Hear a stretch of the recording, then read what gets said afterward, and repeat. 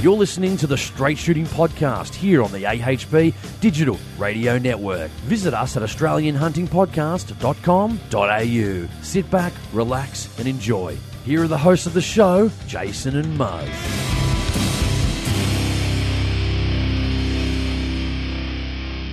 Welcome back to the Straight Shooting Podcast. Thanks for being here. It's just me and Mario today. Muzz, how you doing? Yes, g'day, Jason. Welcome back, everyone, to the Australian Hunting Podcast. Yeah, it's been we haven't done much lately, have we? We're coming up for a hunting trip in October. October long weekend. Yep, yes. Which we're all looking forward to as well. I guess what's been happening, mate, I guess for me, I bought another rifle. Oh, yeah, that's right. Yeah. From a lot of the guys that know, I had a bit of a ticker whore, you might say, so to speak. Probably about a year ago, I bought... You bought the 243. Yeah, and what's the 243 good for? It's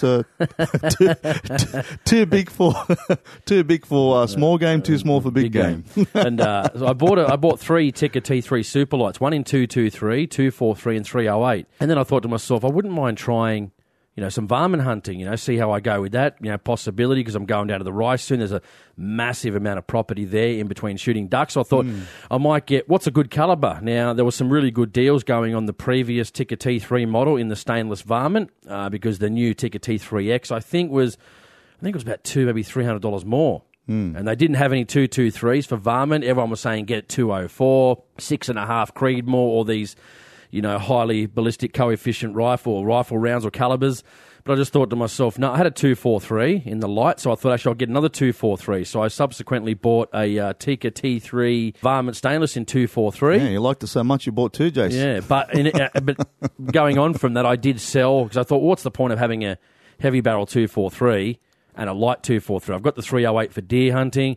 I've got the 223 for foxes, spotlighting, that sort of thing. So I thought there was no real need to have two of them. So I took the money from the sale of the light and I purchased the varmint, and I got a Bushnell DMR2 rifle scope on top of that, which has got turrets, so good for long range.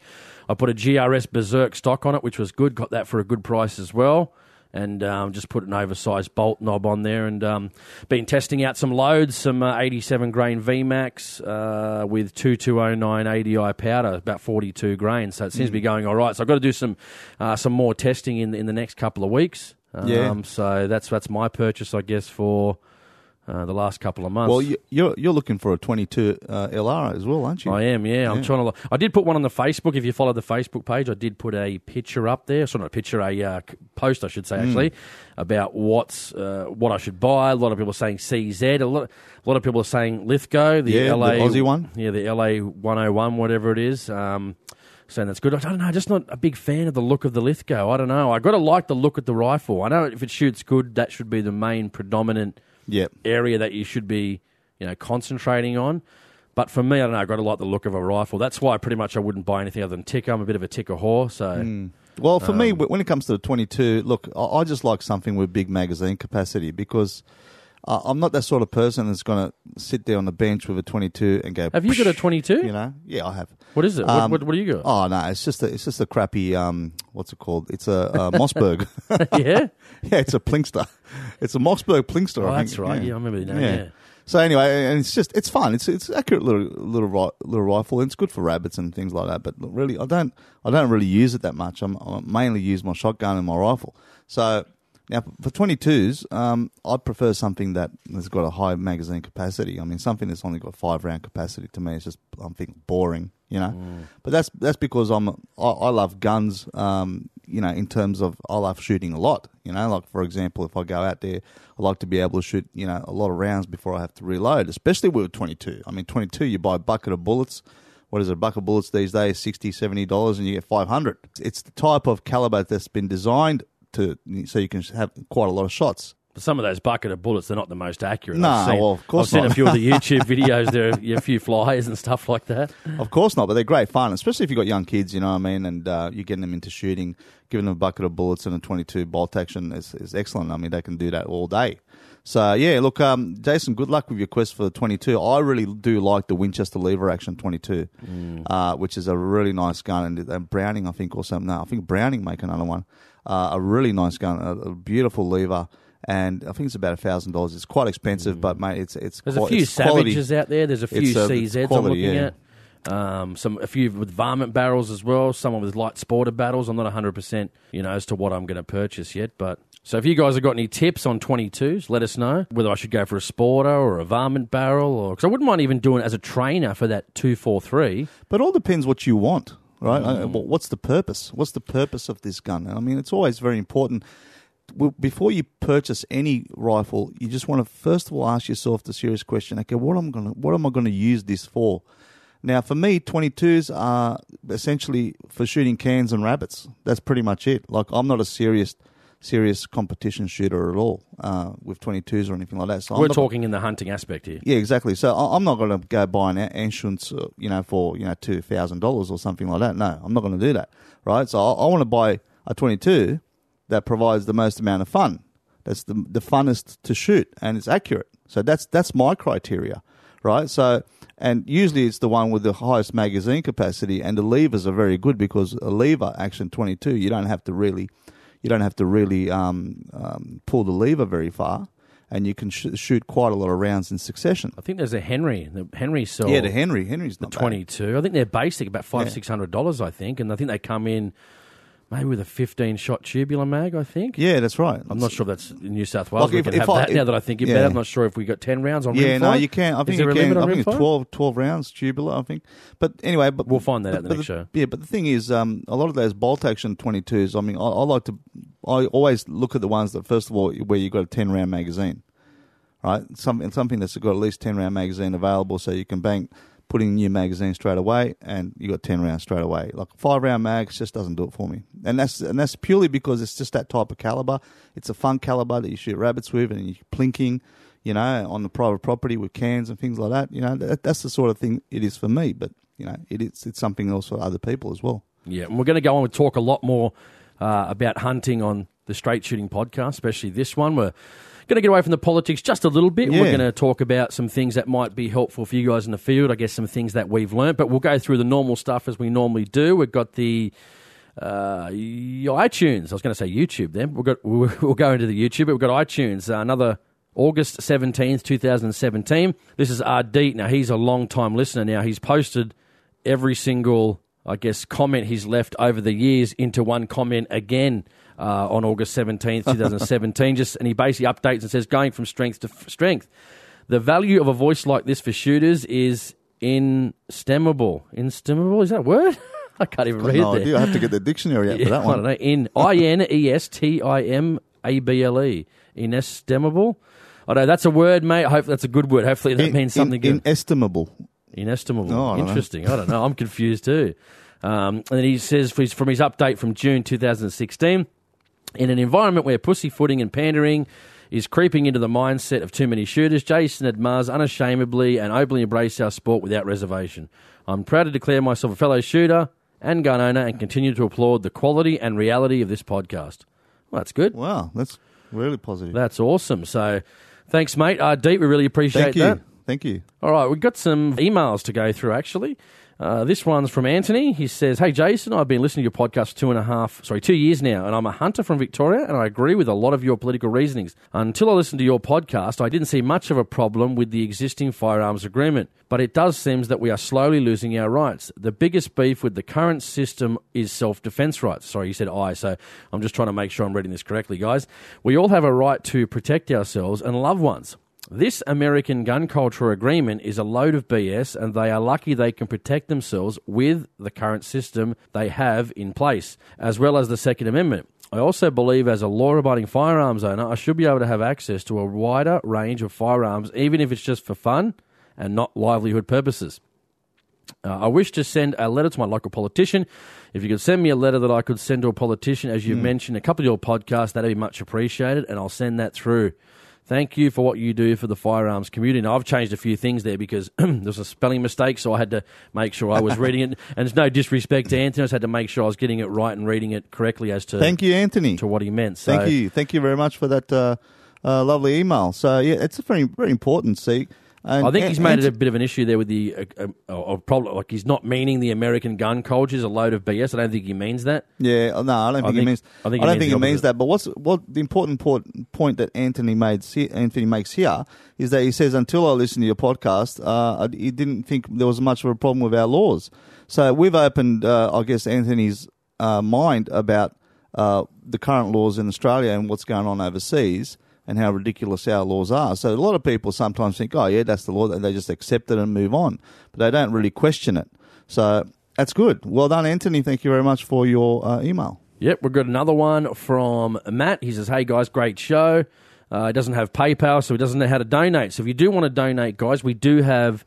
Either you can go on the website, but mainly we're using Patreon now, so you can go to patreon.com/AHP. Now, if you sort of don't know what Patreon is, basically it's an area where people, there's different amounts of money you can donate per month, so $1 or $2 or $10, whatever it may be, and you get access. I actually post, it's pretty much like a small Facebook, you might say. And I make posts on there before they actually go to general listenership. So all the podcasts you'll get generally anywhere from 3 to 2 weeks in advance from everybody else. And obviously, again, it just helps out the show. If you just want to help out the show, join up for $1. You get all the podcasts in advance. That's $12 a year. That's not even... It's not even a quarter of a pack of cigarettes these days. It's a Subway sandwich. Well, it helps us to keep producing great material, great shows, and hopefully continue to support shooting community. Yeah. So if you want to join Patreon again, patreon.com/AHP. So Matt says, he goes, hey guys, great show. And he goes, here's an idea. Masters have closed down. Now, Masters is like Bunnings. They're like a hardware. He said, heaps of stores everywhere. Could a pro-gun organisation buy a few stores in each state and turn it into a 22 LR gun range with a cafe inside and gun shop? What do you guys think? There are Masters stores everywhere! ! Yeah, that's a great idea, Matt. It's basically up to our shooting organisations, SSAA, to invest the millions of dollars that will be required to get these ranges up. And it's just about us basically lobbying our organisations. Whether or not they do it or not is a different story. Now, I've been advocating for this for a very, very long time. I think we need to expand the amount of facilities that we have. Especially in the Sydney Basin, there's really, southwest Sydney, there's nothing. Especially where I live, the closest range is a good 35 minutes drive. That's just ridiculous. When you look at the population in my area, it's just massive, and the amount of shooters in my area are huge. There's just tens of thousands of shooters in my area. So, yes, I absolutely agree with you. They should be doing it. We're not expanding our ranges enough. A lot of money should be dedicated to building new ranges and expanding them. And, we should have a kind of a cookie-cutter system where we have a certain design that's approved by police in the state for a 100-metre indoor range, centerfire and pistol range. And then we should be trying to build as many of them as we can throughout the state and other states as well. And I don't see why the SSAA haven't already employed an architect that's going to specifically design a range that's going to be approved by police. That'll be able to build and replicate it pretty much all over the state, and in fact all over Australia. So I think that's the way to go. But look, I'm not at the helm, mate. I'm not at the wheels of the decision making process. So hopefully, the guys who are at the top will get their act together and we'll get some ranges built. Yeah, exactly. And it's obviously it's quite an expense too into building ranges. It wouldn't be cheap. Getting the approval from council. The issues gun shops have gone through, other ranges in other states and here in New South Wales, the issues they go through to try and get those. But I think, Jason, look, the strategy from SSAA is all wrong. It's all wrong. Basically what they're doing now is they're seeking all these approvals and everything like that before they actually put a shovel in the ground and start doing something. My personal opinion, this is my personal opinion, some of you guys may have a different opinion, and, if you have a different opinion, please let us know. Send a voicemail, send an email, that's fine. But my personal opinion is that SSAA need to fight for their space in the community. So what I'm trying to say is that they should be buying land or industrial land or industrial building that's suitable for their purpose, and then once they buy that building, they should be submitting applications, and if the application gets rejected for a reason, they should be taking them to court, especially if they've dotted all their I's and crossed all their T's. They should be fighting to make sure that they are not discriminated against by that state police or whoever, or the local council, or whoever's discriminating against them, especially when they've ticked all the legal boxes. So that's just my opinion. I think they need to start being a little bit more assertive when it comes to establishing ranges. And I know ranges can take sometimes years and years and years to approve. I mean, that's just ridiculous. That's just nonsense. I mean, it just shouldn't be like that. And I know for a fact that some of these things occur purely because of discrimination. And it could be coming from the council, could be coming from the state government, could be coming from the police. I don't know. But I do believe it occurs like that, and I think the strategy needs to change. Let's go on to YouTube. This was in regards, a lot of you guys know, I interviewed Mark Latham probably, I don't know, a month or two ago. Now, this is from McHub, HCB, sorry.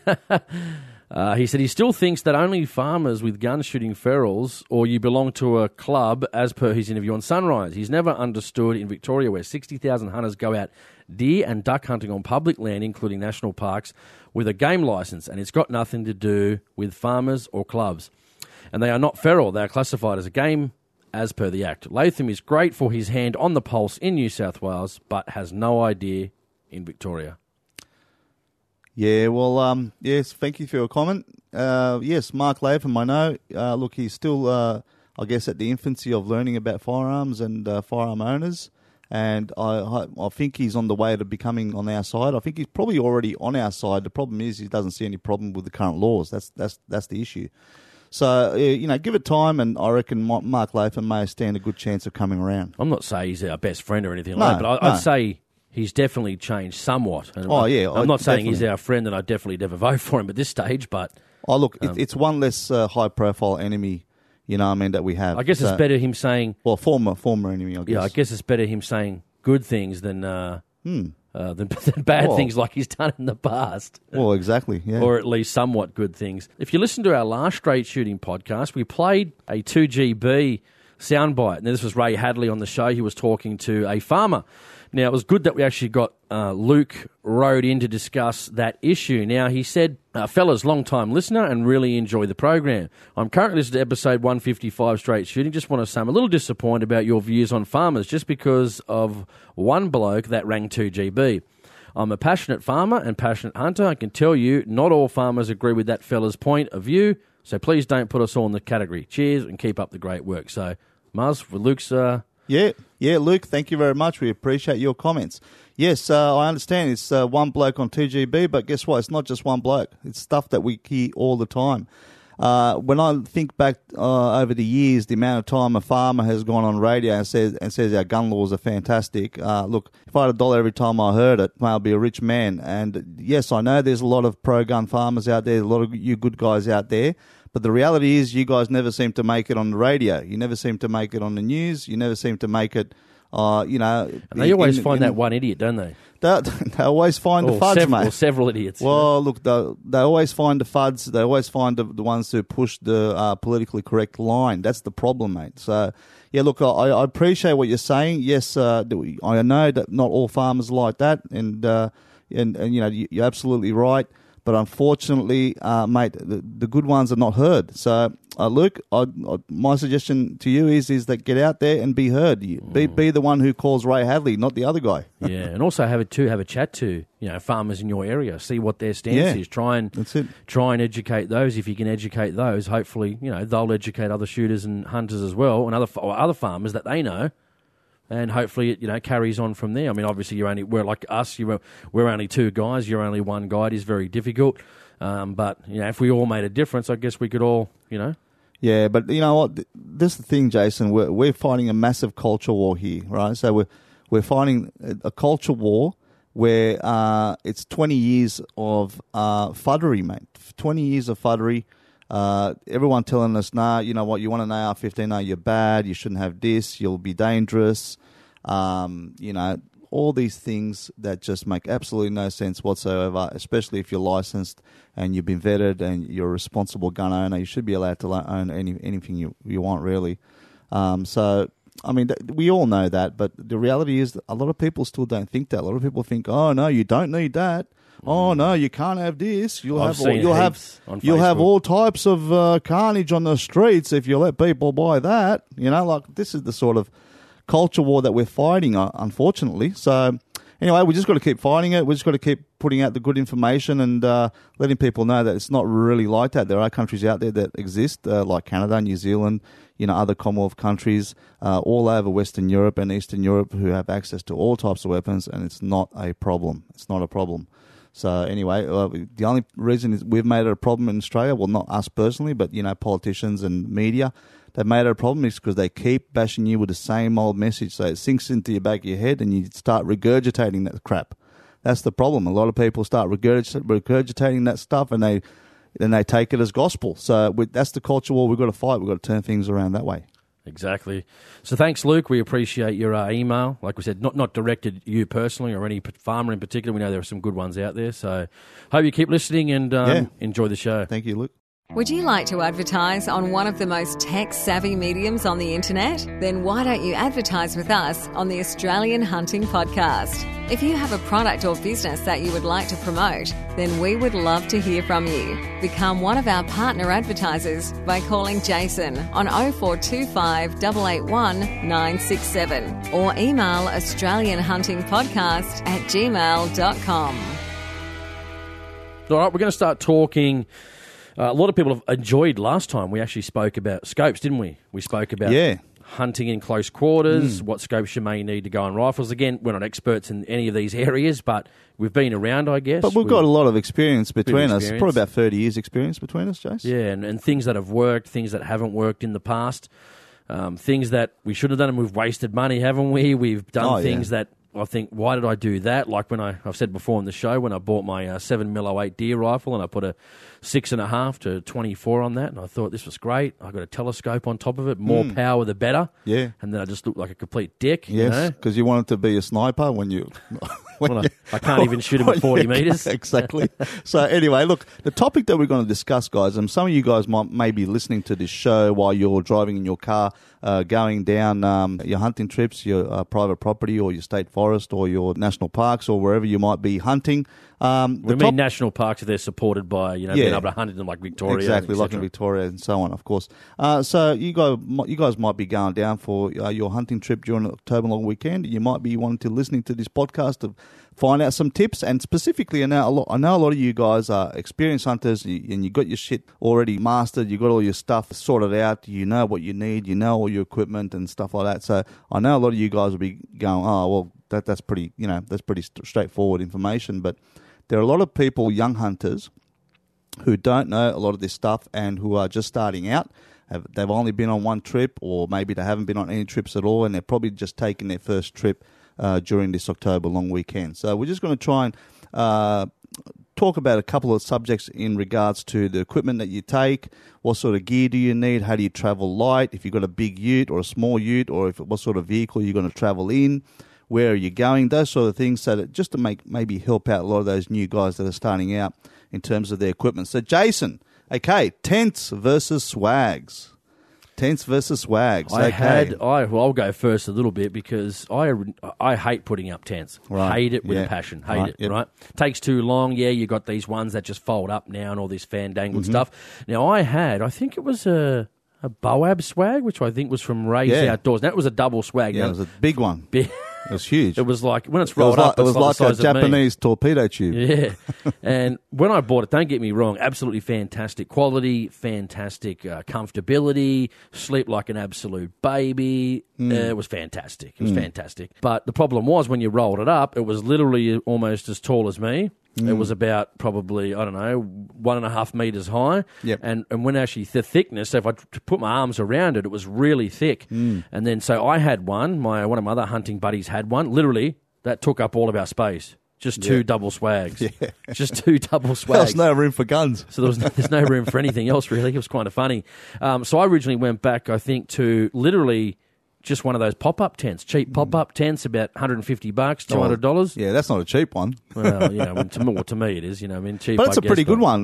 What's the brand name of that? I think it was like, Couture or something. Is that Couture or something? I think so. Couchua. But it takes up very little space. Yeah, it folds right up. You just release the little clips and boop. It just pops Yeah, out, it's literally. like- and people will say, well, those probably are not very, waterproof, are they? They're not very waterproof. But the good part about me and Muzz is, and most of our guys that come on the trip, we take gazebos. Yes. Yeah. The gazebos you buy from BCF, or you can get them from Bunnings, I think, too. The 3x3 metre gazebo. 3x3 metre gazebos. So normally when we go out, we'll have, I pretty much camp and cook and sleep under one. Muzz pretty much does the same thing with his gazebo, and we've got a couple of other guys that come as well. And one of the other guys that we normally go with, he carries two. Well, actually, Jason, just before we continue on with the gazebos, let's stick to the tents, okay, and the swags, right? So, so the cons with the swag. So you had a double Size. swag, okay, is specifically the size, And especially with a double swag. I'm not a small guy either, so I need a double one. I hate being cooped up. I hate being claustrophobic. I just don't like that. Yeah, see, I've had several swags throughout my hunting life, and probably about, I reckon, about 6 of them, right? Now, one of the mistakes I made is I bought 100% cotton swag, okay, on the internet. Don't buy one, all right? Very simple reason. Too hot? They're too breathable. If you're camping in a cold area where there's a lot of wind or whatever it is, mate, you're going to freeze to death. They are just not warm enough. They don't retain enough of your body heat. So that's the problem with 100% cotton swag. So I do not recommend them whatsoever. Now, the other reason why I've gone through so many swags is because some were either too hot, and, I just don't like all that condensation that builds up inside the swag, and then you just move around, and then your whole sleeping bag is wet, your head's wet. It's just not comfortable for me. Like, swags to me are just not comfortable. And the other thing too, Jason, I mean, I'm sure a lot of you used to guys... put them on the... what was that thing you used to put on top of? The stretcher. You used to use the one on the stretcher. Yes, I'll get onto that. But see, for me, the swag, the cons with the swag is that in the middle of the night, if you've got to go to the toilet, you've got to get up, and it's usually freezing cold. Yeah, that's and a bad part you of may it. not have your clothes on you. You have to get out of your sleeping bag, and you may have to put some clothes on to walk 10 metres somewhere and do your business, to go to the toilet. That really used to grind me. I hated that. I hated the fact that I had to get out into the weather just to stand up. And that really used to get on my nerves. And I said, nah, that's it. I said, I've had enough. So what I've done was I said, I need to find a different way to sleep. So I looked around at tents that were available. Now, tents have gone a long way, Jace. There's a whole new generation of tents out there now that are very easy to set up. They don't have those annoying poles that you've got to put together and then thread them through the hoops and things like that. That's just used to... Cheaper ones do. Yeah, well, cheaper ones do, but... Even the expensive ones. That just used to annoy the crap out of me too. So that's one feature I don't like about the tents.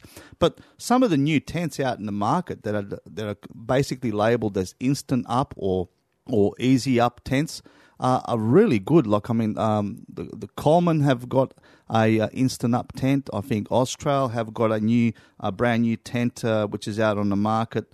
I'm just looking at my phone here, Jason, just checking it out. Okay, so you got Austrail Cruiser, which is a fast frame tent for about $200. I think the Austrail Tourer as well, some Tourers as well. Some of them are quite easy to set up. They don't require any pole assembly whatsoever.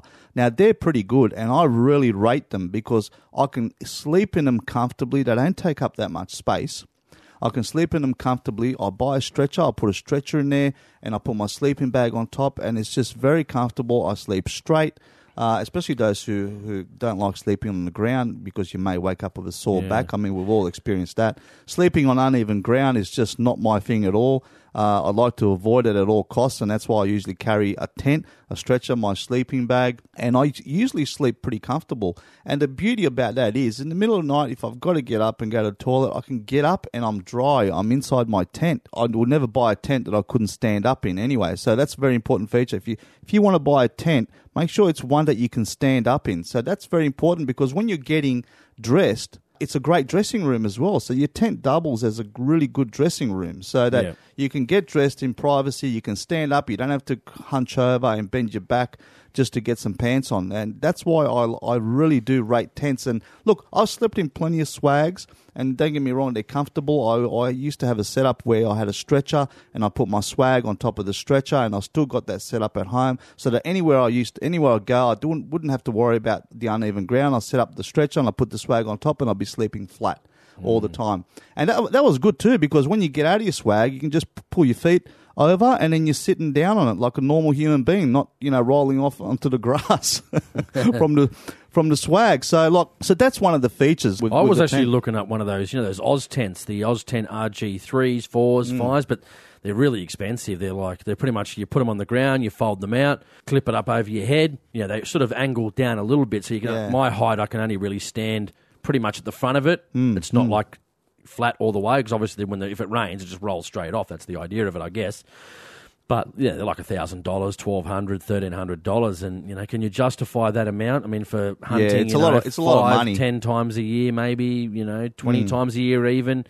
So it's a lot of money. Look, and to be honest, a lot of these tents that I've just mentioned, especially with the ones that are easy pop-up tents, you don't have to assemble it. It doesn't come in 50 million pieces. They're only about between $200 and $400.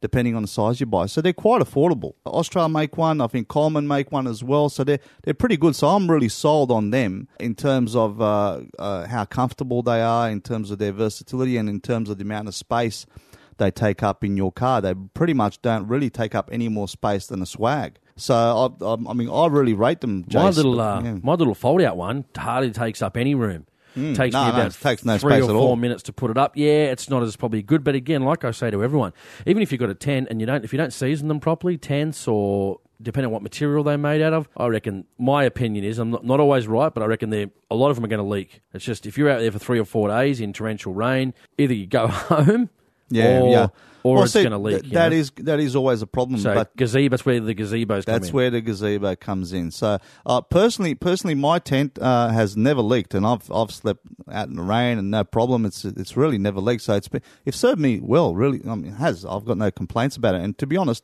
the vast majority are good quality tent anyway. A vast majority are pretty much 99.9% waterproof, unless you're in absolute monsoon weather. Now, let's go to the next piece of equipment, the gazebo, Jace. 3x3 metre gazebos, they're roughly around about $150 to $300, depending on which one you buy. They're fantastic value, and this is one vital piece of equipment you guys should really invest your money in, because they serve a lot of purposes. They provide you with a great shelter, for your campsite in case it rains, or they provide you with shade. You put it over your tent. They provide you in shelter from the weather. They're just fantastic. It's an essential piece of equipment, in my opinion, when you go out, especially when it comes to, I guess, increasing the comfort of your campsite. Very easy to set up. You can even set up with just one person. Me and Jason always take 2. I take one. He takes the other one as well. So we set them up around our campsite, and we've always got plenty of shade. And they're really, really good. So gazebo, absolutely, definitely, I would invest money in a gazebo. Jace, what do you reckon? Yeah, and I think gazebos, you gave me that idea actually. I think gazebos are pretty awesome. Let's talk about now, which again, how you guys cook food. Now, I've got 2 different ways I used to do it. Packing, pretty much cooking while you're there, steaks, eggs, bread, I guess whatever it may be. But I found my tip I want to give from cooking is, obviously I bring, during the summertime when it's not cold, the little Gasmate stoves, with the portable butane burners. Awesome. Butane burners, Those are awesome. Grab a 6-pack, mate, that'll do you easily for a weekend, no problem. You'll be cooking for everyone. But I got a bit, I guess, not say annoyed, I wouldn't say, but especially when you come back from a deer hunt, it's getting dark about 5:30, 6 o'clock. I want to get back. I don't want to spend half an hour cooking up a meal. I want to eat something decent. So what I actually started doing was using those little Chinese containers, Muzz. And what I'd do is, before I go out on a trip, I'd make up 5 or 6 meals. How many nights I'm going for? I'd normally cook breakfast. I'd bring eggs or bacon, some bread with to go with it, whatever. Even some Spam. Sometimes I've actually cut out a bit of Spam. I love all the non-perishable stuff. I am a big fan of some of the chunky soups you can get out there, and I just love. But why, when you can make your own soup before you go? I know, but you know what? Nice and flavoursome. Use a crock pot for an example. I'm very big fan of nice and easy. That's what I'm a big fan of. So, for example, what about tasty? Yeah, I know, but a lot of those things are quite tasty. As long as it's non-perishable, as long as it doesn't require refrigeration or anything like that. I usually take some fruit as well, because fruit will last for up to a week, so it's fine. We'll talk about four-wheel drive setups a little bit later as well. Yeah, that's right. But look, here's the thing, Jason, right? It all comes down to your vehicle. So, for example, it depends what kind of vehicle and how much gear you can fit. A lot of you guys have dual cab utes. Okay, some of you guys have a single cab ute, and you've got a big ute that you can fit a lot of stuff in. Some of you guys have just got normal cars, like, for example, maybe a Subaru Forester or something like that. Yeah, exactly. A station wagon. Some of you guys hunt with that, right? So it all depends how much equipment you got. So it's very important to think about the things that are important in your campsite, and to think about what are you going to bring, what are the main things that are going to make your camping experience good. And now my opinion is that in my ute, in my dual cab ute and the Hilux, I've got a fair amount of space in the back. I've got a toolbox there which I use to lock up my guns in, and I'll carry the chainsaw and all the other equipment and that. But also what I do is I buy some of those 50-litre plastic containers from Bunnings, Jason. You see them for about $7.95 or whatever they sell them, right? So I'll buy about 4 or 5 of them, and then I use that to stack all my gear properly in the car. So for example, in one container I'll put all of my food, utensils, cooking equipment, and all that stuff. And then I'll just usually pack. I don't try and put too much food in there, because sometimes you end up just sitting around a campsite and just eating food and talking crap instead of hunting. So I just try to put the bare essentials. I'll take some really good, hearty, chunky soups. I'll take some canned tuna. I'll take some breads, eggs, of course, things like that. I just like to pack. tends to carry a lot of dry food, a lot of canned food, dry food. That's just me. I like to pack very simple. I like to carry things that I don't have to worry about if it's going to go off or something like that. Now, I know a lot of you guys have got a fridge set up in the back of your car, which is also good. Jason's got a good fridge set up, and if you can carry steaks and sausages and things like that, fantastic. You know, that's going to really make your camping experience excellent. I know Jason carries all the steaks and sausages for both of us.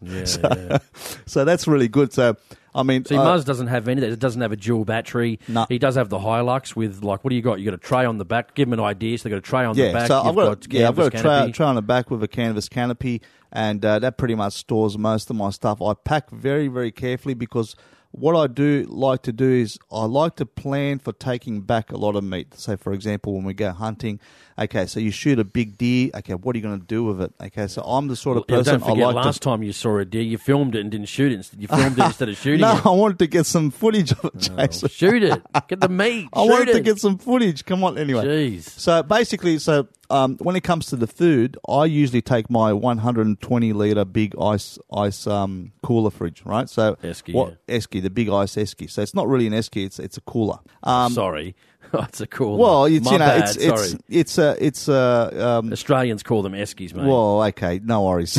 You know? Well, I guess what would you call those big blue 150-litre, 170-litre? It's an esky.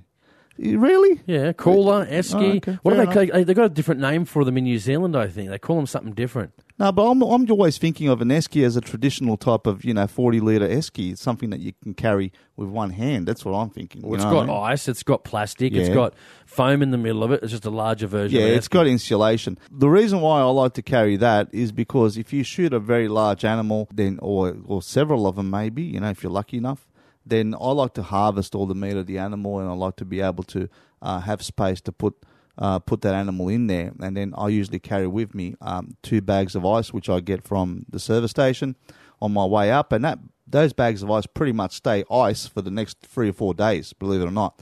And they keep everything inside pretty cool. So I like to carry that. And I also like to carry... They carry... call them a chili bin. I just looked it up on the net. Bin. Chili bin in New Zealand, a chili bin. How awesome is that? Yeah. We call them chili bins from now on. Yeah, so I like to carry that, and that takes up a lot of room in the ute as well. So I prepare a lot of my stuff for being able to bring game meat back. So that's the reason why I don't like to pack too much food. So I usually carry all my food in a 75-litre plastic tub, and inside that I try and fit all my plates, my utensils, the oil, the salt and pepper, herbs, whatever, coffee, tea, whatever you can think of that you might want in your campsite. I like to put it all in the same box so that it's easy to access and I can get to it easily. And then Jason and I also carry those butane burners. Yeah. In winter, when we normally go to the cold areas, we normally carry the LPG. The LPG, exactly. Because if you guys know, if you've been out there in the cold, those butane burners, if they get cold or they run a bit too long, they don't burn. They just go to crap. So you need LPG in winter. If it's going to be pretty much, I'd say, below Well, 5 to 10, 5. Yeah, 5 degrees. I was going to say it's getting pretty cold. Then if it's 5 degrees, forget about it. Bring your LPG, bring a burner, and it's going to burn hot, and you're going to be ready to go. Yeah. So basically, when you're packing your food, make sure you consider how many days you're going to go. Make sure you consider how much space it's going to take up in your car, what kind of a car you have, and at least try and pack as light as you possibly can. That's my advice to you. Try and pack as light as you possibly can. Don't think you're going to starve. Some guys bring so much food, they think they're going to starve the weekend. No, you don't really need that much food. Trust me, you do not really need that much food because most of the day you're going to be out there walking, hunting, and doing things anyway. You're not going to be sitting around a campfire and stuff in your face. And you can buy those. I'm just looking at the Bunnings website now. You can actually buy a lot of those, Plano toolboxes or whatever they are from Bunnings. Actually, they actually sell them for. I can't find it on here right now, but I know I was just at Bunnings the other day, and you can put them in your car, and you can put your recovery gear in there, you can put food, you can put all your utensils in there. But tell us also about your car. What else you got on the car? Tell us about your setup, that's different than mine, because then I'll go through mine and what the difference is between mine and yours. Sure, no worries. Okay, so basically I like to carry a lot of stuff that it's I guess you can call it just in case. I like to carry a lot of stuff like, for example, a tyre repair kit. Okay. Yeah, I've got one. Okay, so and I like very important tyre repair kit, guys. Very, very important. And learn how to use it, because if you get a flat, and as well. Well, basically, a tyre repair kit enables you to repair your tyre multiple times. So you can get a flat once, and if it's not damaged the side wall, and if it's just a puncture, you can fix it. And then if you get another puncture, you can fix that again and again and again. So it's important to have a tyre repair kit and also a small compressor unless to pump you up have tires. a massive blowout. Because you're right that the tyre repair kits are really important. Another good tip for you, and I don't have one in mind, and I should, because I'm going to get this weekend, is don't forget, when you're out in the bush, often it's going to be, you're going to be on the land, you're not going to be on tarmac where you're going to have a strong base. So make sure you bring a good, thick piece of wood with you. So when you actually jack up your vehicle, it's actually going to sit on something solid, which is that piece of wood. Because if you try and jack it up on the ground, it's just going to dig into the ground. It's not going to jack up, and you're going to be basically going to be screwed. You're going to be stuck there. So with the good piece of wood, you're talking something like about. You're talking like the treated pine, for example, treated pine pieces, decent thickness, the stuff that you'd buy from Bunnings that you would make a retaining wall with, for example. Just that sort of buy stuff. A piece, you can probably get it fairly cheap. Cut it to a couple of pieces. An off-cut. Give it to it. And if you've got enough for a couple of people, hey, go halves with someone or go threes.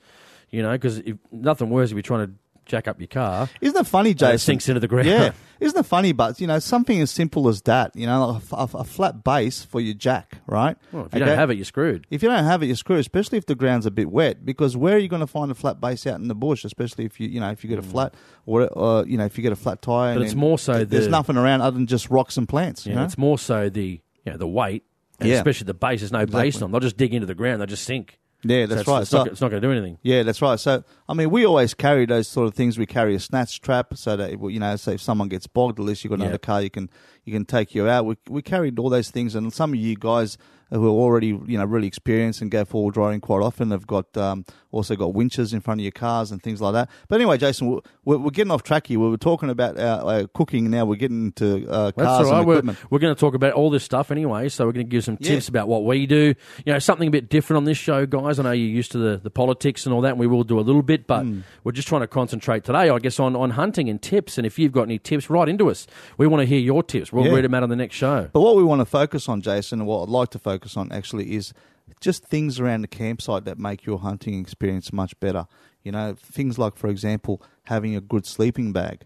What sort of sleeping bag should you buy? For example, a good night's sleep or having a rough night's sleep and being miserable, cold or whatever, or hot, can be the difference between enjoying your next day or, being looking groggy and miserable the next day and not having a great experience at all. There's nothing worse being out in the bush. Yep. You don't have your gazebo. Yeah. And you get wet. And your sleeping quarters gets wet, and it's, -3. Yeah. Mate, you're better off just going home. You're never going to dry it out. You're just going to be miserable. You're just going to be miserable. It's going to be, and trust me, I'd go home if that happened, because it's just, where you're going to go from it? It's not going to dry out unless you find a place to get really warm during the day, but I don't think so, especially in the middle of winter. It's not going to dry out, and you're going to be stuffed, and you're going to be cold. Like Mario did one time. We went on a trip. totally had a brain fart. If you remember this, he forgot his swag. Thank you for reminding the listeners. He forgot Jason. his stretcher. You bastard. He forgot his binoculars. Every 20 minutes he was going, oh, shit, I forgot that too. And I don't know. I said, don't worry about your binoculars. And then about 20 minutes later, he goes, oh, no. And I said, what? And he goes, I think I left my swag roll up, which incorporates his sleeping bag. So he pretty much had to sleep out of a friend's car in the back of a basically Jason, a car. for reminding everyone of that. And then the next day when we actually got, I think we got there one night, didn't we? And we set up and he slept in there that night. And then the next day he had to go down to town, which is probably 40 kilometres away, and actually buy a little inflatable mattress to let float. Yeah, I bought self-inflating a really nice sleeping bag too, which I still have today. But anyway, just let's move on. Yeah. Move Let's on talk from about that story. Muzz is giving tips, then he's got all his failures, just inert failures, when he goes on the trips. We've all had a lot of failures, but look, the purpose of this is to possibly help some of you guys that are starting out from wasting hundreds of dollars of your money on stuff that's just not going to work. So anyway, but when it comes to being comfortable around the campsite, really the one thing I can say after all my years of hunting, okay, the one thing that I really love is my tent, my stretcher, and my sleeping bag. I really love that. That makes me really comfortable at the campsite. It gives me a good night's rest. I sleep really well. I wake up. I don't have a sore back from the uneven ground or anything like that. I feel great, and I'm ready for the day's hunt. So it's very important to think about that. So you want to feel comfortable when you get out there, especially if I'm middle-aged. I'm approaching 45. I'm not a young, one of those young 21-year-olds that can sleep on a rock. So, some of you guys might be a little bit older, and you might want to think about being comfortable in the campsite and enjoying your hunt a little bit more by being well rested. So that's very important. Now, the sleeping bags, Jason, what I recommend to everyone is they get a really nice, comfortable sleeping bag that at least has got plenty of room inside for you, not one of those things that makes you look like a popsicle, one of those things, a mummy or anything like that, but something that's really comfortable. And I recommend you get at very least a minus 10 degree sleeping bag. And the reason why I say that is because a minus 10 degree sleeping bag will keep you warm in the harshest of conditions, even a minus 12 if you can get a minus 12. I'm going to disagree. I'm going to minus 20. You can disagree. It's a double. I think it's a Darch or Darchie or Darsh, whatever they're called. Yeah. Mine's a double and it's minus 20 and it's perfect. I've been me and Muzz have been hunting in State Forest and it was like minus 5 and, I pretty much had 3 sets of clothes on and a minus 20, and that was just good enough for me. And I had my little Russian hat on, with the little side ears on it. What do they call Russian army hat? I don't know. I don't know what they're called, but they look pretty cool. Yeah, those little Russian hats, with the little side ears that come down in the back. And I pretty much had to sleep in that because don't forget, if your head gets cold, you get cold as well. And, inside those tents can still get to be honest, cold. Jason said he's got a minus 20 sleeping bag. I've never actually seen a minus 20 sleeping bag, Jason. It's thick and it's perfect. No, but is it really rated minus 20? I don't think so. Dash is a good brand. No, I think it's a rated minus 12. I think you'll find I'm going to prove you wrong. Next show, guys, I'm going to get an apology on the air. No, because I've never really seen one. I don't think they have one that's minus 20. Now, the thing is, with sleeping bags, it's very important to choose a good sleeping bag. Don't be cheap on the sleeping bag. Some sleeping bags may cost you up to $150. And if it really suits your purposes, then I say go out and buy it. Because you want to be comfortable in it. You want to be really comfortable and happy with it. Me, I take 2 sleeping bags every time I go. And the reason why I take 2, in case one of them gets damaged or ripped or anything like that, and also in case the weather is a lot colder than what you expect, you can always sleep in one and then use the other one as a blanket on top to help you sleep at night to make sure you stay warm. No, I think he's right. It's a minus 12. Yeah, well, I knew it was. Here you go. He's just looked it up on the internet. No, this is the one, the green one. It's the green one. Oh, no, it's minus 12. Minus 12. There you go. He's found his sleeping bag. I knew it was right. Minus 12. It's Jason's got a Darchie Cold Mountain, which is $106. Cold Mountain. Yeah. $1,400, 1.4 wide, dual sleeping bag. It's awesome. It is awesome. Yeah, so I've got a... Now I know why it's cold. I think I've got an Austral Alpine Jumbo, which is like a minus 12. That's a pretty good sleeping bag too. Yeah. So anyway, sleeping bag, very, very important, guys. Don't cheap out on a sleeping bag. Make sure you get a really good one that's going to keep you warm, especially during winter, because you're going to freeze freeze your bum off if you don't have the right gear, and that's gonna really ruin your day the next day because you're just not going to be able to get a good night's sleep. Yeah. See, me and Muzz, I said, definitely different. I mean, let's talk about, a couple of different things on yours. We'll talk about this the other day. People were asking us about tyres. And I'll go into my setup on my car and how, I guess, me and Muzz differ considerably in regards to our setups. People ask us, you know what, my friend, mud terrains. We've got to get mud terrains, for an example, right? You know, me and Muzz, again, I would say if you're living, say, in a rural area where you're going to be driving off-road, say at least 50% of the time, I would say mud terrains would be probably perfect for you in that regard. Now, me and Muzz and probably a lot of hunters live in either towns in rural areas or they live in the city. Mostly cities, I think. Okay, so I'm probably 90% in the city, 10% off-road, maybe if I'm lucky, right? So we chose to go all-terrains on our cars. A lot of people, again, of course, mud terrains are going to be noisy on the road when they start wearing down a bit. You know, again, if you're living in the city, I'd say go for a good set of all-terrains. I think Muzz's, what do you got, Jewelers on yours? Yeah, I've got Desert Jewelers on mine. They're all-terrains. They're great tyre. I love it, and they're very quiet on the tarmac. They're responsive. Look, I can't complain, and they're not expensive either. Some of you guys have got those super duper Coopers and things like that, which is great as well. Look, on my old Hilux, Jason, I had a cool set of mud terrains, and that's back then when you can get Firestones as well. I had a set of Firestone mud terrains, which are fantastic looking tyre. They look bloody very aggressive, look awesome. So they look awesome, yeah, but they look when awesome. You're on the road, they're very blingy. You know, a lot of you young guys love that blingy look with your truck, and you want to set it up so that it looks, super aggressive, and that's fine. You know, it's good, but practically when you put that tyre on the road, wears down, they get really, really noisy, and they get noisy. Yes, they make a lot of noise, and to be honest, they're not always the most responsive in the wet, so they can be slightly dangerous in the wet, especially if they're worn. So, considering most of your driving, if you live in a city, literally 95% of your driving throughout the year will be on road. So you want to have a tyre that pretty much is suitable on the road and can also handle the dirt as well when you get onto the dirt tracks. Yeah. So I would recommend you guys. I don't think your tyres. Yeah, I don't think yours are aggressive enough for me. That's my opinion. But I've got which are a bit more expensive, I think, than the Jewelers. Mine are BF Goodrich KO2s, which are fairly aggressive, but they're not cheap. So depending on what size you need, I think I run 265, 75, 16. On the Triton, but they've been good. I rotate them, get the best life you can out of them. I've got a little small cheap, I think it was a 4-bore Bunnings air compressor. It's not that great. It does the job. Yep. I've got a little, what do they call it? A wrench to take them off, air wrench to take them off. Rotate them every 5,000 Ks. It's not that hard. And I've got 5, and I rotate all 5 in the rotation. So including the spare, I keep moving them around. Why do I want to keep a spare in 3 to 5 years? Because I've got my car, I've had it, 2 years? I've only done about 23,000 Ks in it, so about 11,000 a year. So I just keep rotating it. Mine look brand new, 23,000 Ks, right. And they look brand new. They will last a very long time. I mean, my Desert Jewelers now are due very soon. Sometime later this year, I'm going to replace them. But I've done 80,000 Ks in them already. There's ones you bought just last year. Not last year. I didn't. Was it a couple? I remember you bought some new ones. I bought them 3.5 years ago. Okay. Yeah, a long time ago. Was it that long ago? Yeah, that's how time flies. Yeah, but did you rotate them? Yeah, rotate them, and I've done 80,000 Ks in them already. Either do it when you go to your mechanic, or just learn to do it yourself. You're going to pay, because I rang up to the shop one day and I said, mate, I want to rotate 5 tyres.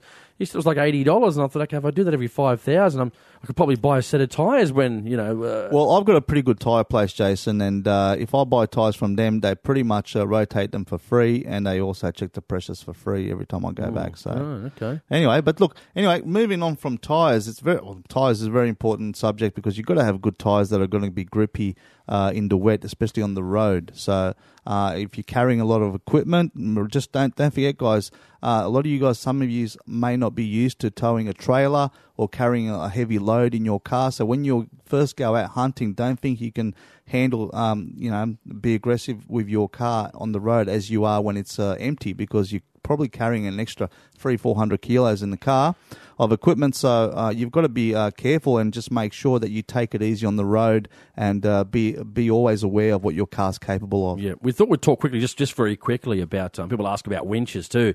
Now, Muzz has always been on to me. Oh, got to have a winch, man. Got to have a winch, right? Do you think Muzz has got a winch in his car? No. No. It's sitting in his garage. It's in my garage. Okay. But I will tell you, my experience with the winches are, if you're going away with people and they've got snatch straps, well, I've got a tow bar on mine, I've got recovery points. If you're going with 2 or 3 people, right, I don't think it's an absolute necessity to carry a winch because people can snatch you out, right? That's my opinion. If you're going to go a lot where you're going to be solo and on your own, I'd get a winch. Get a winch, yeah. Get a winch. That's the most important thing. It's a good investment. Speaking of that, we might even do a podcast on this in a couple of months' time, the importance of, and if you listen to the show and you've been a regular, I think probably 3 or 4 years ago now, when we first started doing this show, I gave Muzz a UHF radio. Put a goddamn UHF radio in your car. Yes. Right? Or a good one. Or a good one, or buy... Not the Chinese crap. Yeah, not the crap. Buy a decent radio. Actually, they're all made in China, aren't they? Okay, they might be. But we're talking brands. What's the good brands? GME. Right, yes. ICOM, yes. Uniden. Right, I run an ICOM. I think it's a 410 Pro, which is one that goes in my dash. I did have a Uniden, which was a great one too, which was where you can hide the base up underneath the dash. Yeah. Right, but even if you don't want to buy them one because you don't want to put one in your car, buy a decent handheld one. Yep. Even some of the... I've had 5 watt. Yeah, 5 watt. I've even had some of the cheaper Baofeng. They're like a Chinese one that you program yourself. I mean, I use them in the car when I get out of the car just to quickly, if I need to go from there. I didn't buy an expensive one. They work fantastic as well, provided you got a computer. You know how to program them. It's not really that hard to do. So get a UHF, guys. Get good aerials. Don't buy the crap. Get good aerials. I prefer, like I'm in Western Sydney, so I'm not far from RFI antennas. RFI, an awesome Australian company. You'll find all their antennas on emergency service vehicles, police, fire brigade, ambulance. You'll find RFI on all of the emergency service vehicles and in mines as well. That's my preferred, but again, you've got GME. They're the two that I'd probably look at, GME. There's certain things, Jason, that you would take when you go hunting. If you're going solo, what I mean by solo, not on your own, but just one vehicle. Right, if you're just going with one vehicle, there's certain things that you would take that you wouldn't ordinarily take if you're going with multiple vehicles, right? So, for example, if you're taking one vehicle, I mean, I would recommend you guys make sure you got your services up to date with your car, and make sure that niggly, some tools. Make sure that niggly problem you've had with the car is fixed before you go. Yeah. Make sure your tires are good. Check your tire pressure. Just check your suspension and also all your steering arms and everything like that. Make sure that anything that's got grease nipples needs to be greased. Make sure it's greased before you go. Carry some basic tools, some screwdrivers, a socket set, pliers, things like that you might need to fix some things in an emergency. And it also depends how old your car is, guys. Like Muzz and mine's only fairly new, so I guess I can skimp on that stuff a little bit. But if you've got an old car, take some spare... Not everyone can afford a new car, Yeah, take some spare oils, take some radiator fluid, take a spare fuel filter in case something gets clogged and it won't start, and that's the first place to look. Take some tool set, as Muzz just said. That's the most important thing, because I've got a little tool set now. I carry a couple of extra spare filters because I've got a secondary fuel filter in the Triton. Take a few things with you in case. Well, I'll tell you what, Jason, when I used to have my old Hilux, and this was an old 1990 model SR5 extra cab, it was a great car. I loved it. But it was a bit, it was sluggish because it was the old models that didn't have the turbos, right? One of the things I used to take... It was a pig. Yeah.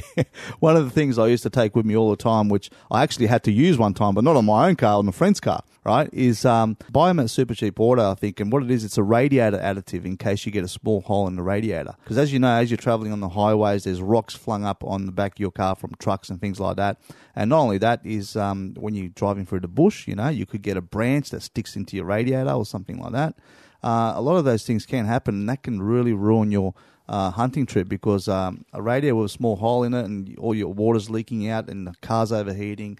That's just a disaster. So one of the things I used to always take with me is radiator additive that actually stops a lot of those, so plugs up a lot of those small holes that you might have in a radiator. And I actually had to use it on my friend's car. That's good, yeah. He had a small hole, and so what we done, we put the additive, we ran water through it and so on, and then literally you can see that the small hole started to block up, and then it was just down to a tiny little drip. So it actually got us home. So that's one thing that you can carry, which will hopefully save you. And that's why it's good to carry tools too, because if you haven't got something, everyone else tries to carry some sort of tools.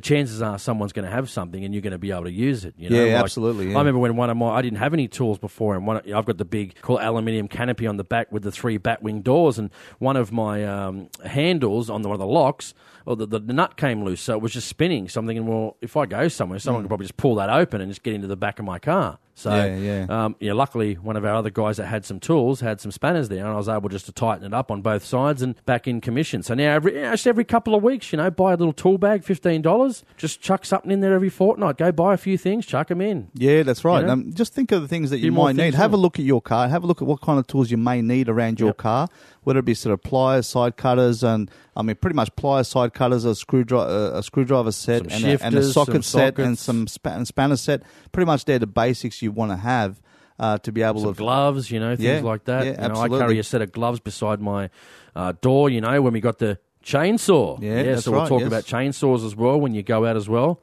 Yeah, no, but Chainsaws those are the sort of things you want to carry with your car if you're going out on your own. So you want to be able to be ready for any kind of emergency, because I tell you, there's some horror stories I've heard out there. Now, one of them is like, for example, a friend of mine went out. He was in a state forest very far away from the nearest town. His car broke down. He couldn't do anything. He was pretty much stuck out there for 5 days. So what turned out to be a 3-day hunting trip would turn out to be just a 1-day hunting trip and 4 days trying to get the car out.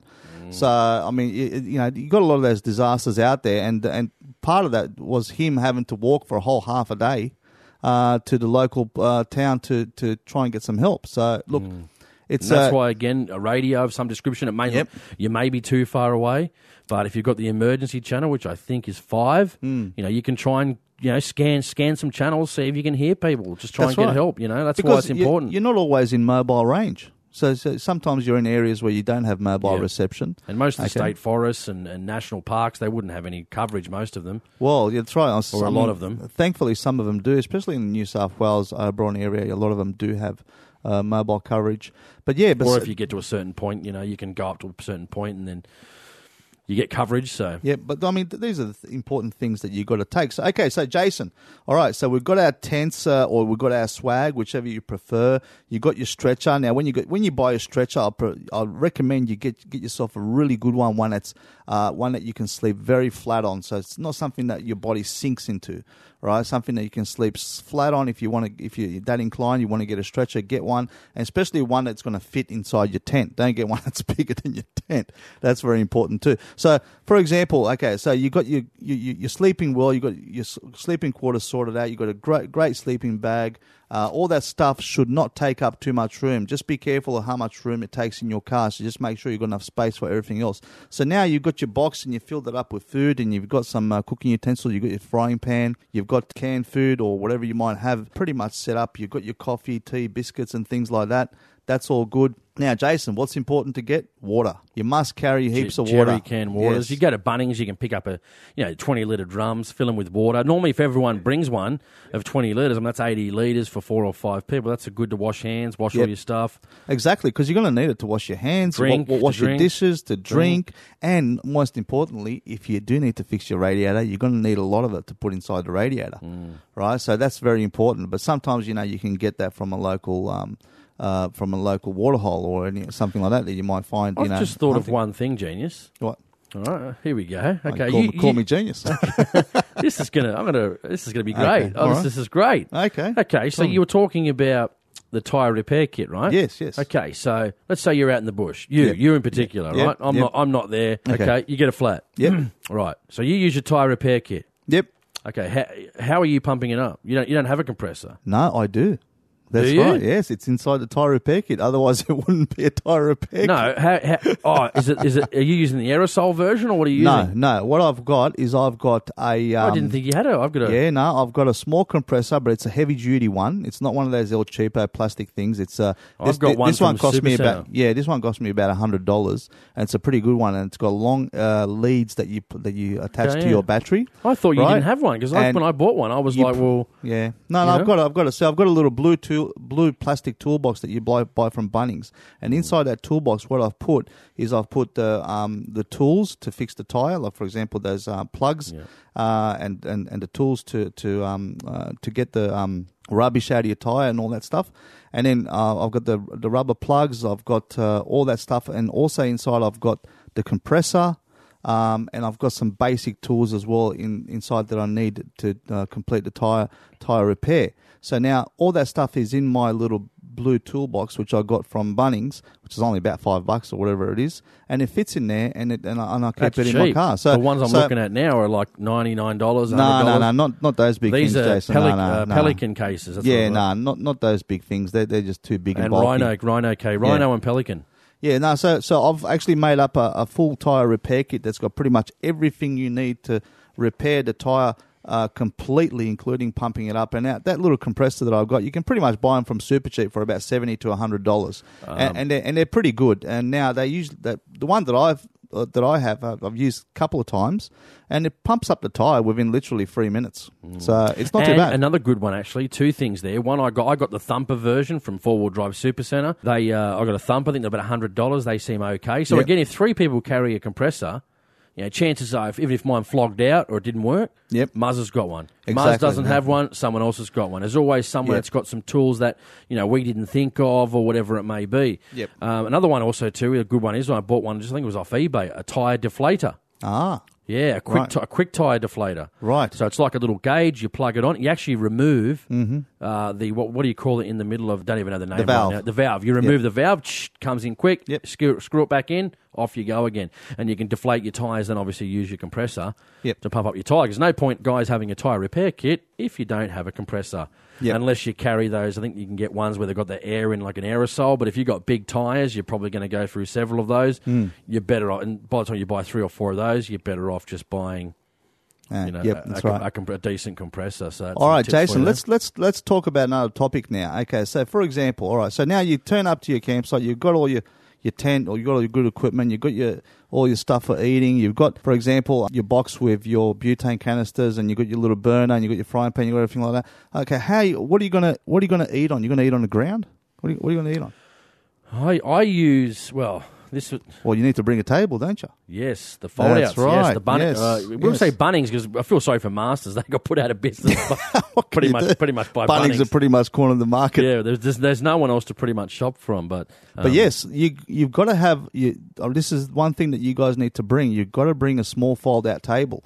Now, I recommend the ones that I've got at Bunnings, which are about $40 or $50. Now, they come in various sizes. Get the one that folds out, the one that packs, I guess, the most compact way that it's going to be able to fit in your car or your ute. At least grab 1, grab 2 if you can fit it. That's always fantastic because it's always handy to have a second. I always run out of room. Yeah, it's always handy to have a second table in case you need to sit down and fix your gun, for example. For example, clean your gun out, whatever. They're always handy for that. So you've got to have a table. You've got to have some pretty good chairs as well. Make sure when you are buying the chair, make sure it doesn't take up too much room in your car. It all depends how much space you got. Of course, some of you guys might be going hunting in a Subaru Forester or something like that. You may not have as much room as a dual cab ute or a single cab ute. So you've got to be careful with your space. So, I mean, these are the basic necessities that you need to just make your camping life more comfortable. But that's why Muzz is a bit different than me because Muzz, as I said, likes to pretty much eat on the fly. He tin food, whereas I'm a little bit different. I've got the dual battery system. Yep. I carry the 12-volt fridge, the Engel fridge.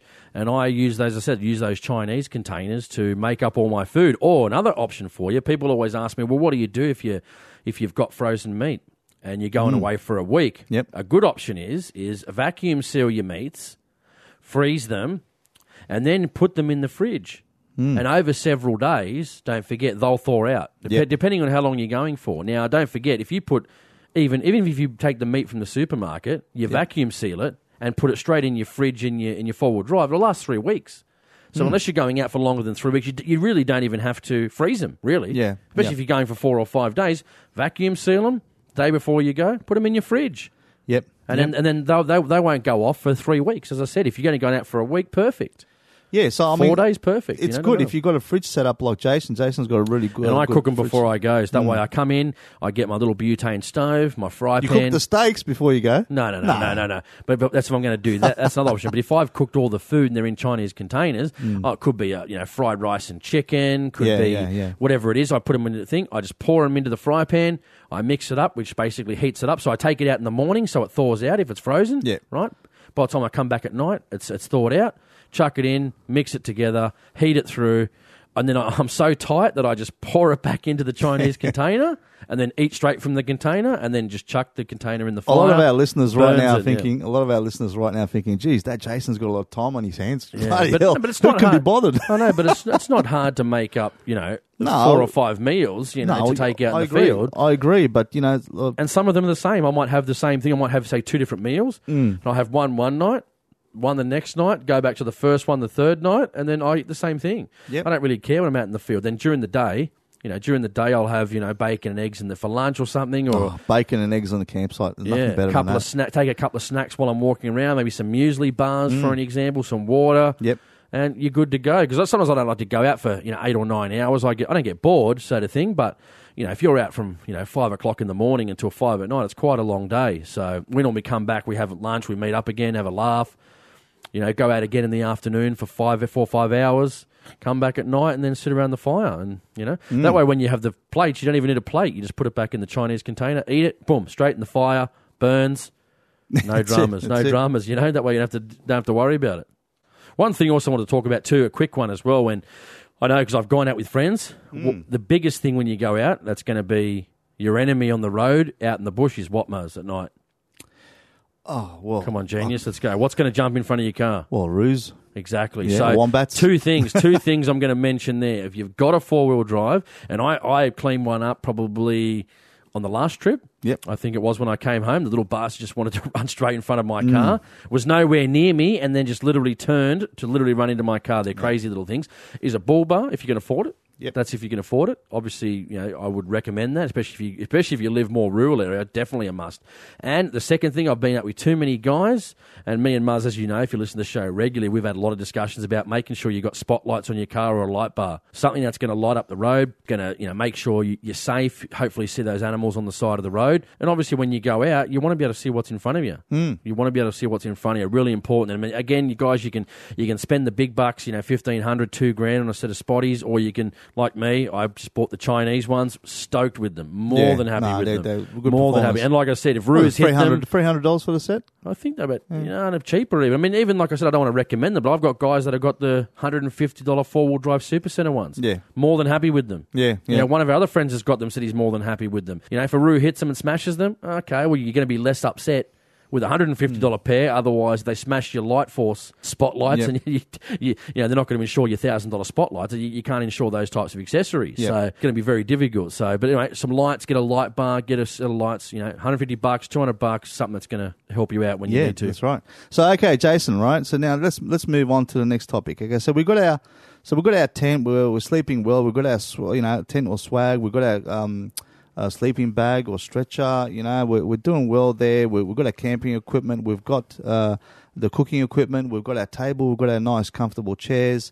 We've got all that. But now what we're doing is we are packing for the day trip. So, for example, you got your gun. You're going to take out your backpack. You're going to take things in your backpack so you can go for a walk with your rifle to see what's out there. But what do you put in your backpack, Jason? So you might go for a long walk. You might go for about a good 2-3 hours walk away from camp, or you might go for a short walk for about half an hour.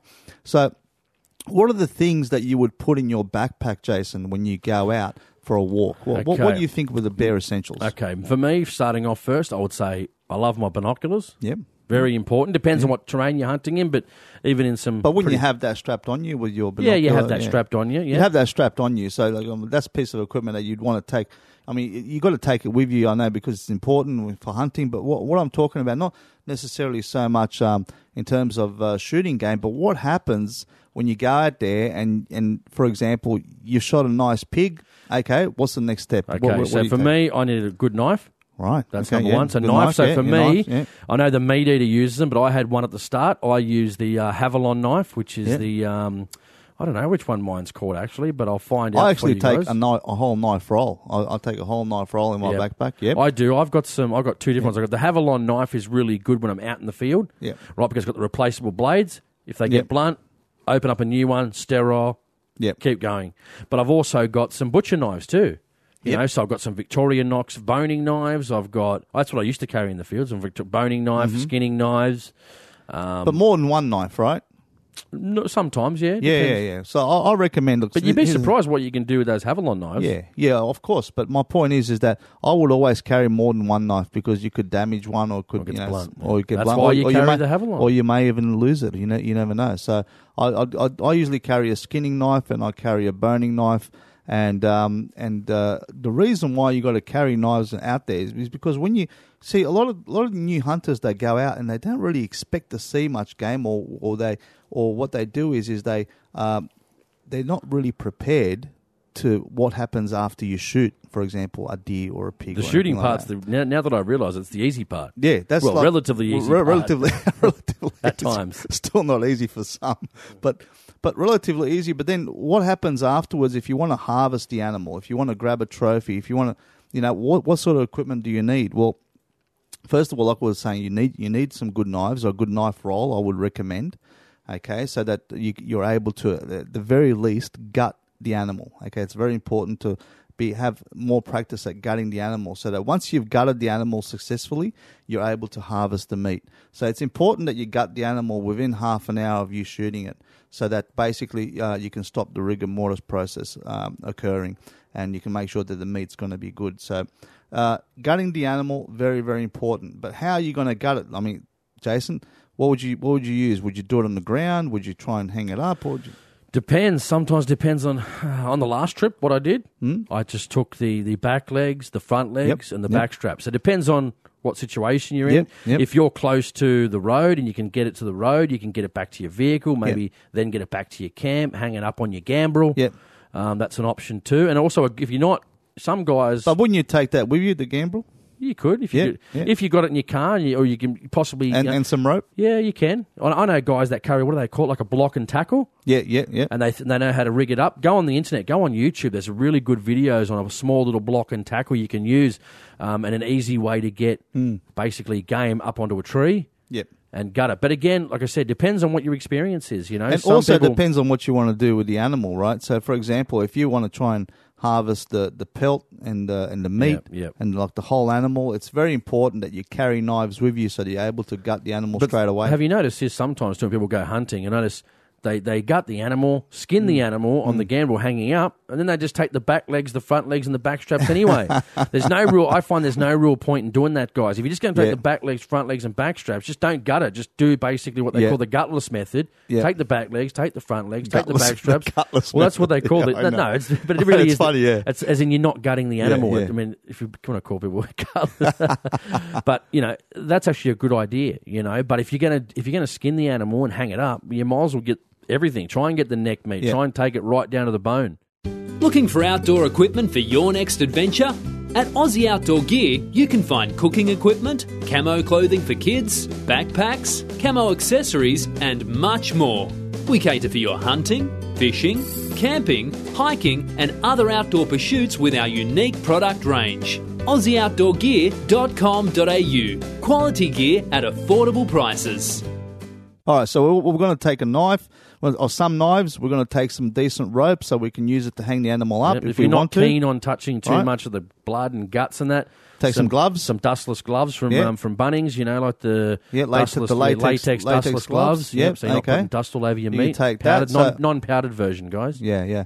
So basically, you can take all those things and be prepared for what's going to happen after you take the shot. There's no point you walking out 1.5 hours somewhere and then you shoot your animal and then you realise, what do I do now? I want to harvest this animal, but I'm an hour and a half away from camp, and by the time you walk back and drive back and find it, it's probably already stiffened up. You know what I mean? So you won't be able to harvest any meat. So it's very important when you go out there in your backpack that you're prepared what's going to happen after you shoot the animal. So you basically got to have some ropes on you, so the appropriate knives, and something to hang the animal up with. And sometimes too, if they're big enough, I carry that not cheese, it's like cheesecloth, like muslin cloth. Yeah, muslin cloth. Yeah.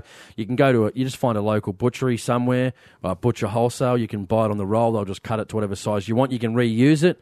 Yeah. What I normally do is just chuck it in the washing machine with a bit of bleach and stuff, bit of bleach and a bit of washing liquid, soak it, on a soaking cycle for 4 hours, and then and then it runs into a full, washing machine cycle. That normally cleans any blood up. The bleach in there cleans it right up, sterilises it, chuck it back, hang it out on the line, put it back in your bag. Yep. You're ready to go for next time. That'll keep any flies off. It keeps any grasses, any things like that. You know. But also, Jason, it's important to mention to new hunters out there. So the reason why myself and Jason are saying you've got to have knives to gut the animal is because you don't necessarily have to carry the animal back to camp right then and there. You can leave that animal there for quite a while and it'll be okay as long as you've gutted it, especially if you hang it up. Yep. Especially if you hang it up on a tree. Yep. You can go for a leisurely walk back to camp, mark the spot in your GPS where you've hung it up, and then basically at your leisure, back in the morning. Come back in the morning even, and then pick it up with your truck, and then be able to harvest it properly. You know, using the table at your campsite. Because in between those thighs and its legs, you've got to get rid of the guts. Yeah, because that's right. It starts to get hot, and then it starts to just Well, if you're hunting during winter, for example, it just damages the meat after a while. If you're hunting during winter, the chances of it getting hot are very minimal. But but I'm saying with the guts in, if you don't if you take the guts out, you can hang it up overnight. Yeah. Come back in the morning, do your preparation in the morning. That's right. But if you're hunting during summer, Jason, it's so important. If you want to harvest the animal, you've got to gut it straight away.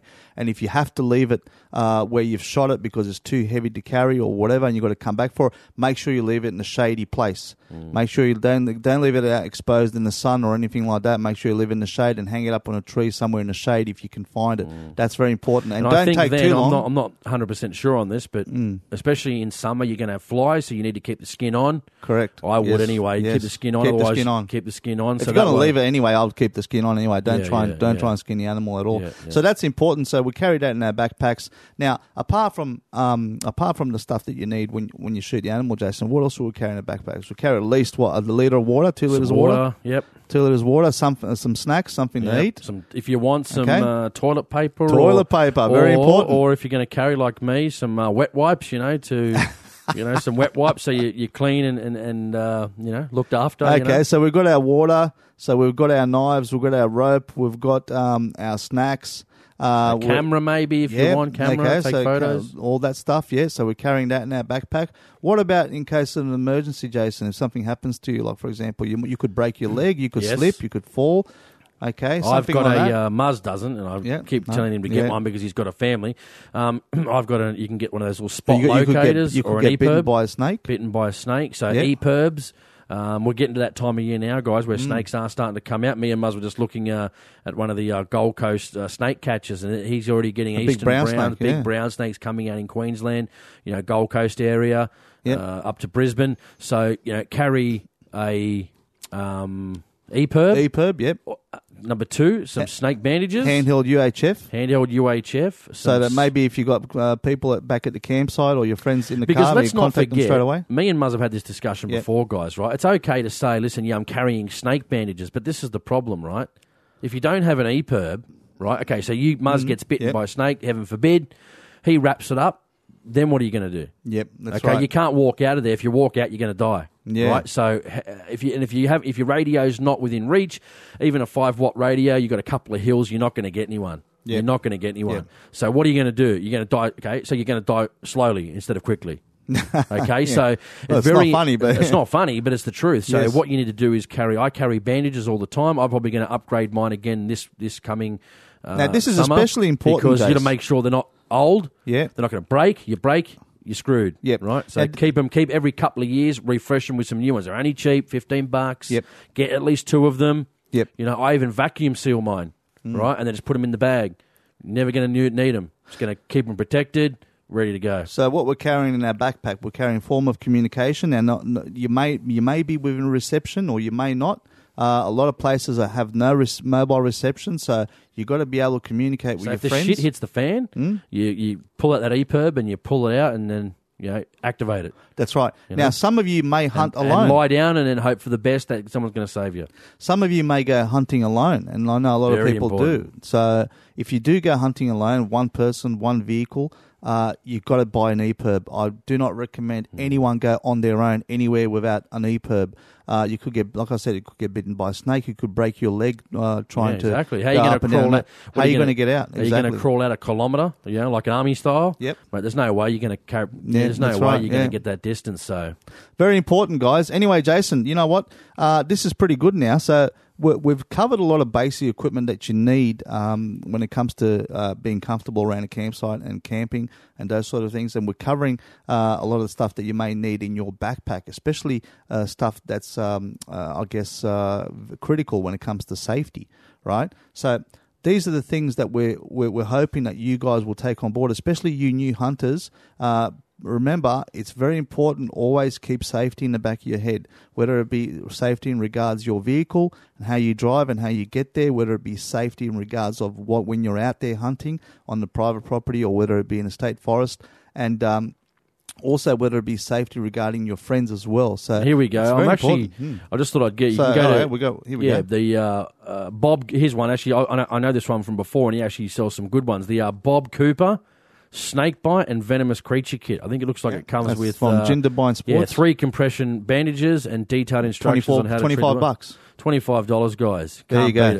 There's no excuse not to have one. So it's very cheap. It's a good idea to keep it inside your backpack. So you got your EPIRB, a snake bite kit, and these are things that could potentially save your life, right? If so you've got that's very family, I important. think you owe it to them to spend. Yep. You know, what can you, like I said to people, can you put a price on your life? Like I said, especially now this time of year, get yourselves a pair of gaiters too. Get yourself a pair of gaiters. Gators, yeah. I did see a guy who come up with a really interesting idea the other day on, I didn't send it to you actually, on Facebook. Basically, he for his gaiters, what he did, because, you know, don't forget, when you actually got tight leggings, that's when a snake can actually bite you when it actually goes through into your leg.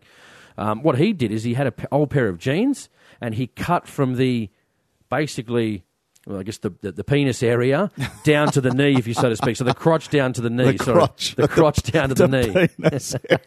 That's if you're male, right? And then what he did then is he turned them upside down, right? And the bottom knee part, he pulled them up, and then he just used baby pins to pin them around the leg. So the bottom part of the leg is up where the crotch is, which is the most flared part. And he says he's been hunting in them for 25 years. Because don't forget, the idea, when a snake actually bites, right, it's just biting the, like, I guess the material. Yeah. It's not pushing. And I asked this on the site the other day. They don't push forward. They just bite that fabric. And if you've got 4 to 5 inches in between the fabric and your leg because they've got a flared bottom and they're flaring out, so be it. Of course, you know, sometimes snakes are going to, you know, be always careful where you sit. Yep. You know, don't put your hands anywhere where you shouldn't be. That's just all important stuff. I know we don't have to tell you guys, but it's always good to remember safety, guys, really important. But not only that, Jason, it's good to get into the habit, right? Get into the habit of always having these things in my backpack.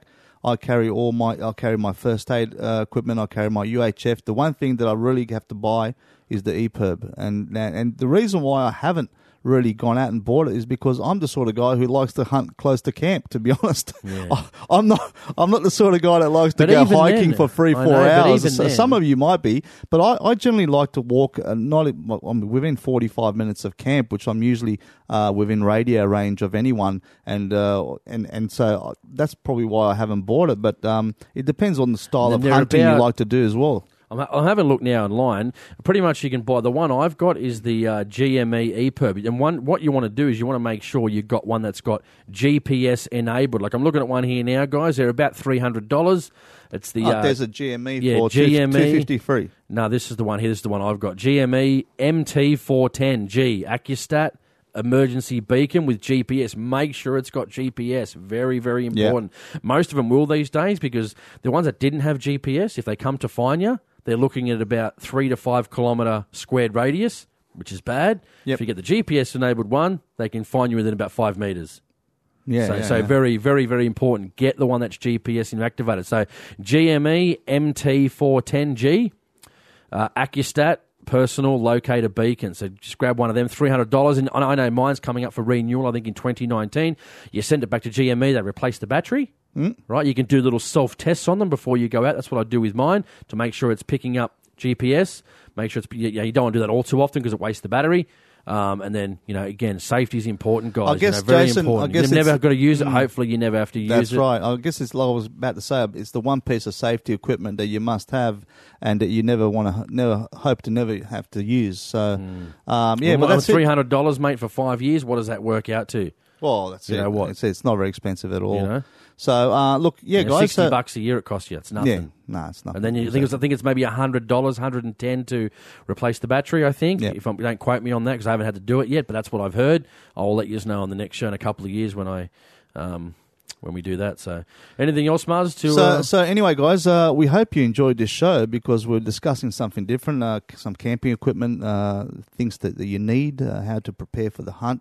How to sleep comfortably. Now, we're going to do a lot more shows like this, guys. We're going to do a lot more shorter shows. We're talking about hunting and the gear that you use and places that you can go and those sort of things. So I really hope you guys enjoyed this. Now, Mars, everyone's probably thinking now, what on earth is this? This is not the usual straight shooting podcast. We're used to hearing him ranting about, political parties or the political parties that, the major parties, the shooting parties, One Nation, whatever it may be. That we'd talk like to about hear. this stuff. We'd like to hear the reaction from you listeners out there to see what you thought of this podcast. So if you like to hear more stuff like this, then great. And we thought we'd do something different, guys. You know what I mean? Like we can't. Yeah, we do. I guess we love to hate the politics stuff. Oh yes, and it does weigh on our brains and makes us fairly stressed because every time I talk about it, Muzz talks about it, it just really pisses us off about the I guess gun laws in Australia and the things we've got to deal with. And it just, most people don't really worry about what's happening in the political arena, but it's very, very important. So, of course, we are going to continue with those shows as well. Yeah, absolutely. But we did have a positive reaction when we did the scope review, scope stuff on getting scopes, and then we did receive some good reception about that. So I think that's important. So we're going to do this again in the future. Of course, it's not going to be every show. We're going to go back to a lot of the political content. Sometimes we might do 50-50. Yep. Might talk about some hunting and shooting activities, some more equipment, things like that. And I think that's going to be more well-recepted. Yeah, well, I mean, we hope you guys enjoyed today's show, and we hope that this helps you out when you go hunting, hopefully during this upcoming October long weekend, and especially for all you guys who are brand new to hunting. Just make sure that you know exactly what you're up for when you go out there. Make sure you're prepared.